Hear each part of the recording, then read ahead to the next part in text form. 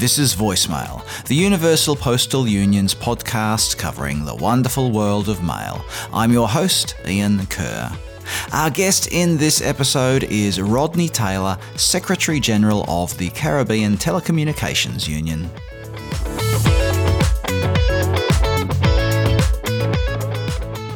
Joining me on the line is Rodney Taylor, Secretary General of the Caribbean Telecommunications Union. Rodney, welcome to the UPU Voicemail podcast. The question we ask all our guests is, tell us your first memory of the post. Thank you, Ian, and good morning, and happy for the opportunity to share my experience from the Caribbean, representing small island developing states here. And one of my first memories of the post is actually receiving a mail from the United Kingdom with my name on it. And of course, I was a very young child at the time, and there were stories of England, and the international airmail envelope was so fascinating to see it to start with. And I wish I had kept it because it is such a, almost a relic. So it had a certain look and feel and even a smell. And it gave me a picture of England, and I wanted to go. I never went until maybe about 20 years later, but that international envelope and the way it looked and felt and so on was for me very fascinating, and it had my name on it. So that was pretty cool. It's like an inspiration to explore the world, isn't it, sometimes? Exactly. International mail. Now, prior to taking up your position as Secretary General of the CTU, you were Chief Digital Technology Officer for the government of Barbados. So what were your experiences, and what would you say is your greatest achievement as CDTO of such a country like this, especially a small island developing state? And perhaps if you can also just share with us why digital transformation is so important for these small island developing states.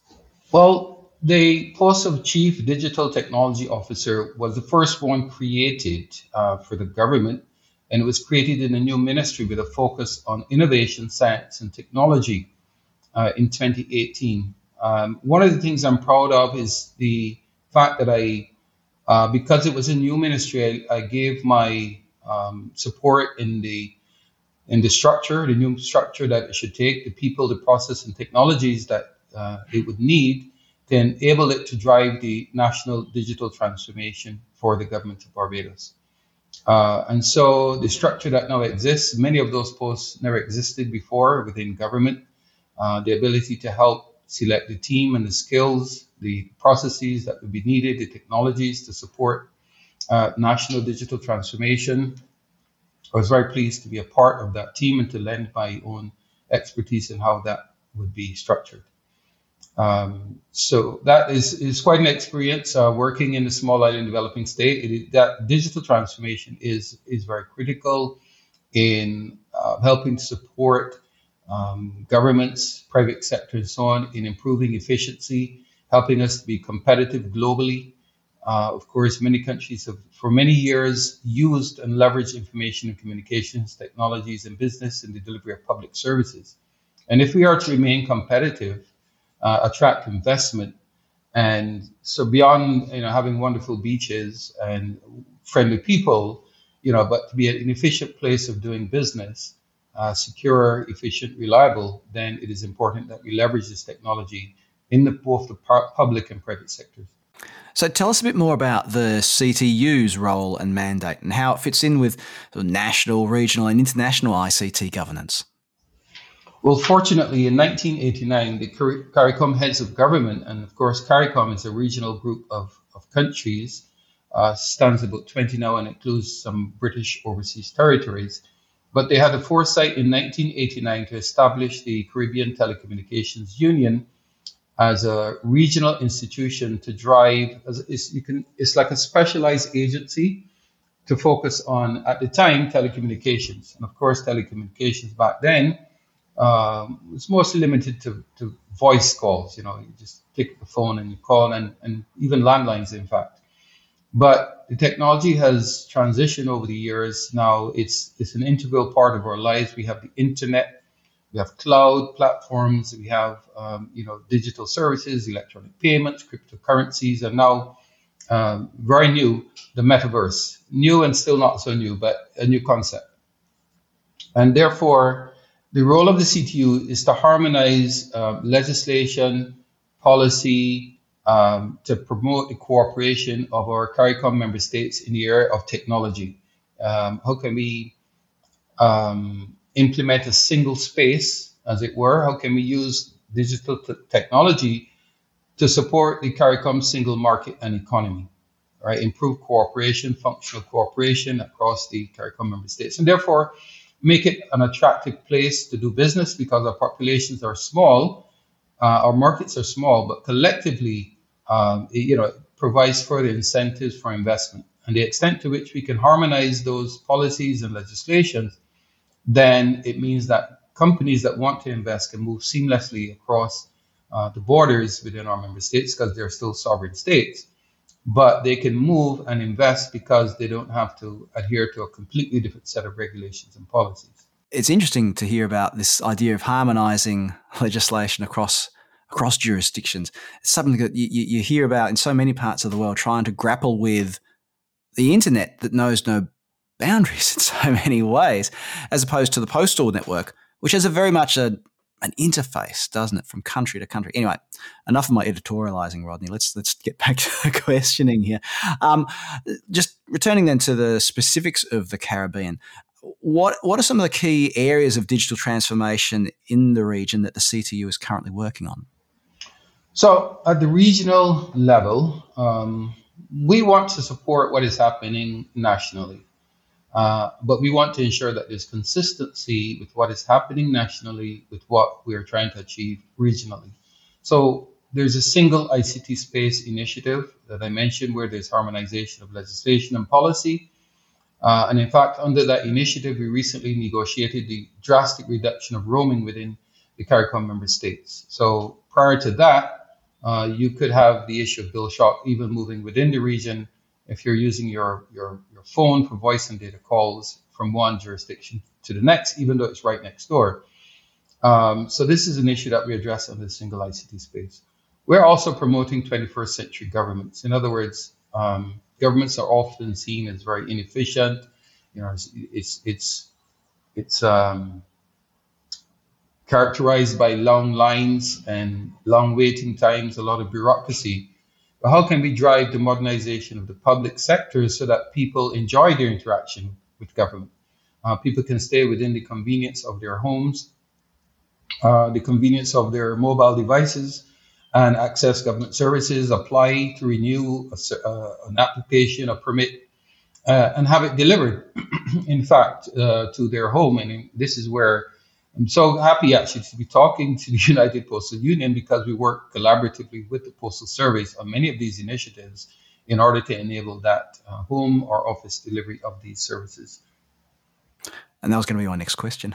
In fact, is how can the Post work with in this role of digital transformation? So, are there any particular projects where you've been able to leverage the reach or the networks of the postal operators in the region to facilitate digital transformation?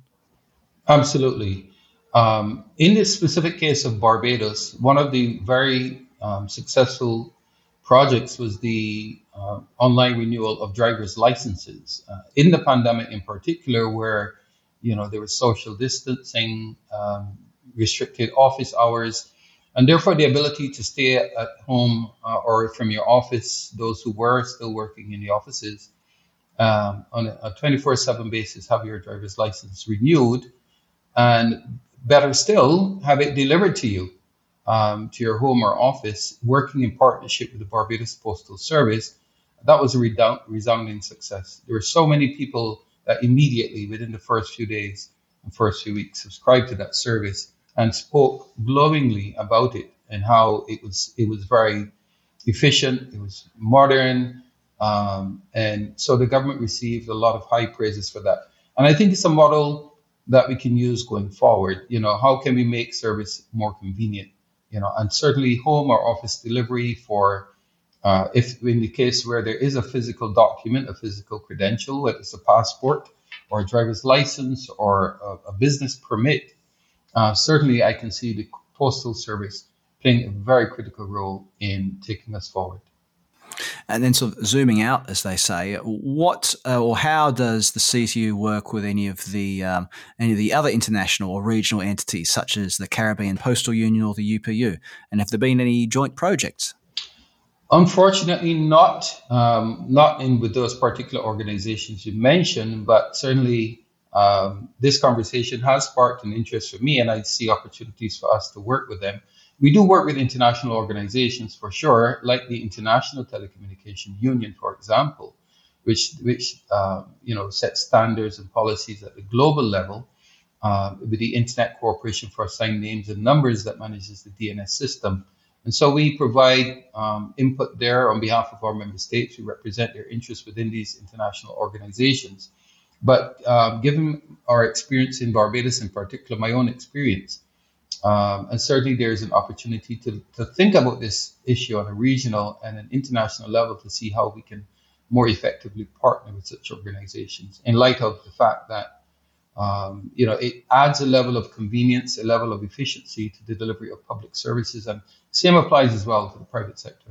You've talked about digital transformation of government services, especially transformation fueled by the pandemic. What about regional e-commerce? What are you seeing there? Absolutely. And there are studies that have said absolutely there's room for growth. And there are studies that have indicated many countries, not just the Caribbean islands, the pandemic has caused us to advance as many as 10 years in terms of our efforts for digital transformation. We've seen efforts by even the financial services sector, the banks, to digitally onboard their customers, which is something that is a significant bugbear in the region. The need, of course, to satisfy the KYC, know your customer requirements, and therefore the long list of documents required and the time it takes and the complexity of it, the ability to move that now into a digital environment where you're digitally onboarding customers again from the convenience of your home or your mobile device. Many restaurants and retail outlets also accelerated their efforts because they just had to. And therefore, it is from that point of view, it has caused us to advance significantly beyond what we thought we could have done. And I think that from that perspective, it has been a positive. Continuing then this theme of digital transformation, one of the perennial discussions about digital transformation is catering to what some people call the digitally disadvantaged. So people who might not have access to technology, might not have access to reliable internet or reliable mobile telephony, things like that. So when we're talking about digital transformation, how can we ensure the inclusion of all population groups when it comes to making, whether it's socioeconomic development or developing new business streams or whatever it might be? So how can we open this up so that no one is, and it's a terrible cliche, everybody, but nobody is left behind? I think we have to certainly make a special effort to ensure that is the case. And in fact, one of the focus of the upcoming World Telecoms Development Conference is connecting the unconnected. Right, there's still over 2 billion people in the world who still don't have access to the internet, and therefore it is important that they're not left behind. We also need to promote technologies that support the participation of people with disabilities. And there are a number of technologies available to do that, so that we have a more inclusive focus. We've recently held a Girls in ICT to ensure that there's that gender parity as well with respect to professionals and technologies that support the digital transformation agenda. So I think a concerted effort is needed. I don't know if it will happen organically, but certainly policies that support it, technologies that support it, an effort to ensure that it is top of mind as we move forward, that there are no particular groups that are left out because there's one particular set of a group of people or even countries that are dominating the space globally or within that national context. The UPU sponsors the .post top-level domain as a trusted and secure internet space, and it's exclusive to the postal sector, which Certainly over the years, we've talked about this in the postal sector as being a key weapon in the battle against various, IT crimes and issues, shall we say, things like DNS abuse, DNS security threats, cyber attacks, and so on. So what's been your experience in the Caribbean in relation to these key issues, cybersecurity and cyber threats? Cybersecurity is a very big issue for us, like it is for many countries around the world, as the advances in technology, as it move forward, as our reliance on technology moves forward, as we see more critical services and industrial systems being placed or being accessible over the internet. It is important that we pay close attention to cybersecurity. Part of the challenge we have in the region, of course, is the talent, the human resources needed to help support and drive policies, and the technical capabilities. It is not unique to the region. There's a global shortage in cybersecurity professionals. And when there's a global shortage, people tend to move to where the opportunities are the biggest or best. And so for us, we've also seen, of course, cyber threats, cyber attacks that have crippled businesses within the region. And we see it as a very, very important issue. So the initiative for like DocPost, for example, is important in order to ensuring the stability, the integrity of the internet. In our case, we've advocated for the use of top-level domains like .gov, for example, in case of Barbados.gov.bb, Trinidad.gov.tt, so that, and also to educate people on what the significance of this is, because we shouldn't take it for granted that people understand necessarily. Let's say the general public understands what's the difference between a .post and a .com and a .net. But of course, there's the potential to enhance the security of the DNS and so on.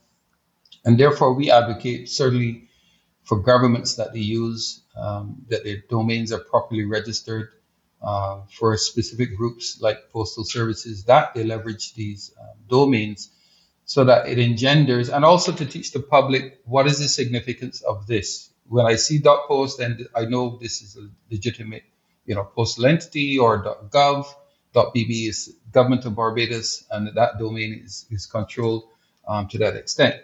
Not that it is immune to attack, but certainly it lends a certain level of integrity and credibility to it. So we advocate for that. We think it's an excellent initiative, and we'd be happy to work with you to help in terms of the public awareness within the Caribbean as to what the benefits would be to registering with a DocPost. When you talk about education, is there anything you can share with us on that regard that you've seen or that you've been able to implement, like an education program aimed at end users or even at government bodies to help reduce that risk of cyber incident, shall we say? Well, certainly at our level, we seek to raise awareness at the level of the policymakers who are going to give, support strong legislative frameworks to deter cybercrime. Because if it is not illegal, if the legislation just isn't on the books, then you have a problem in terms of prosecution. And whether you can prosecute under laws that are 50 years old or 100 years old that existed before the internet, that's a whole other debate.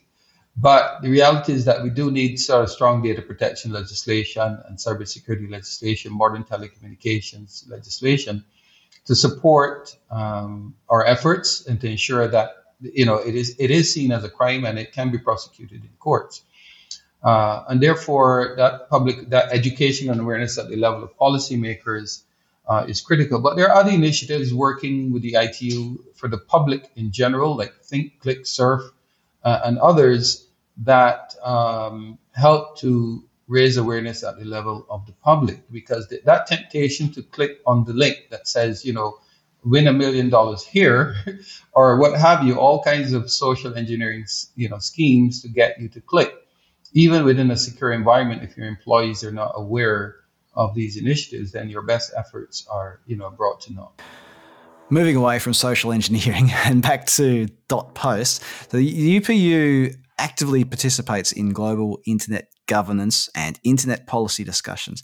What is the importance of international and cross-sector cooperation in internet governance, policy and regulation, and how can we make the most of such collaborations?